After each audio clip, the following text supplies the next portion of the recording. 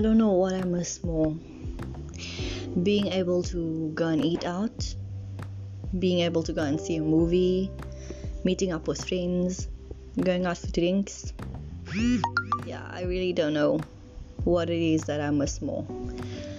But what I can tell you is this, that throughout this lockdown, this quarantine period, I've been doing a lot of introspection, a lot of reflecting, and just some self-sabotage as well. I mean, I've been on my own for, say, about almost 3 months, and it's been the most crazy, insane roller coaster that I've ever been on in my life. I did a 21-day meditation and manifesting abundance. Sort of, what do you even call that? I don't even know. But I tried that. I did that. It was eye-opening. I did a 7-day fast. It was a 7-day water fast. It was life-changing. I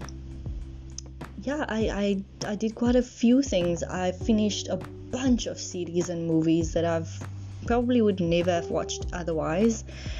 I kind of started learning a new language. Basically, I did quite a bit, and I've done a lot of soul searching.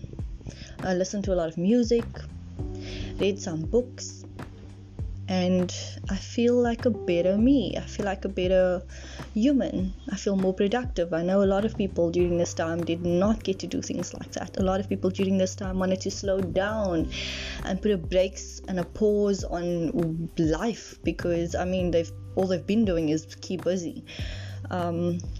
I'm fortunate enough to say that although I've been working from home, I've found the time to include self-care in my daily routine. And I don't want to sound like one of those 21st century yogis that's constantly going to just punt taking care of yourself and putting yourself first or whatever, but that makes the biggest of differences. It makes you better as a person. It makes the advice you give better. It makes just the way you see things and your perspective on life itself so much different and so much better. I want to take this opportunity and share some things that I've been through, and some things that I think has made me realize what's important in life and what isn't. I'd like to share those things with you, and hopefully get some feedback from you as to what you think or what you've been up to during this time. Things that has made your quarantine experience a little bit better, your lockdown experience a little bit more, encouraging and uplifting and positive and life-changing. Because this is a life-changing, pandemic that we are living in. This is something that's never happened before, something that's never going to happen again. It's a once in a lifetime virus that comes along and does what it does, and it's given us all a lot to think about, and it's given us all a lot to consider and to be thankful for and to be grateful for. And I just want to share some of my input on what I think is one of the most important things. First off, I've come to realize that my family is probably the most important part of who I am. My partner, who I love dearly, my friends, the people I keep in touch with, people I rely on, people who rely on me. It's been a crazy whirlwind, but I'm sure if we didn't have one another to talk with or talk to, it would be that much harder. Second, we do not give the entertainment industry enough credit.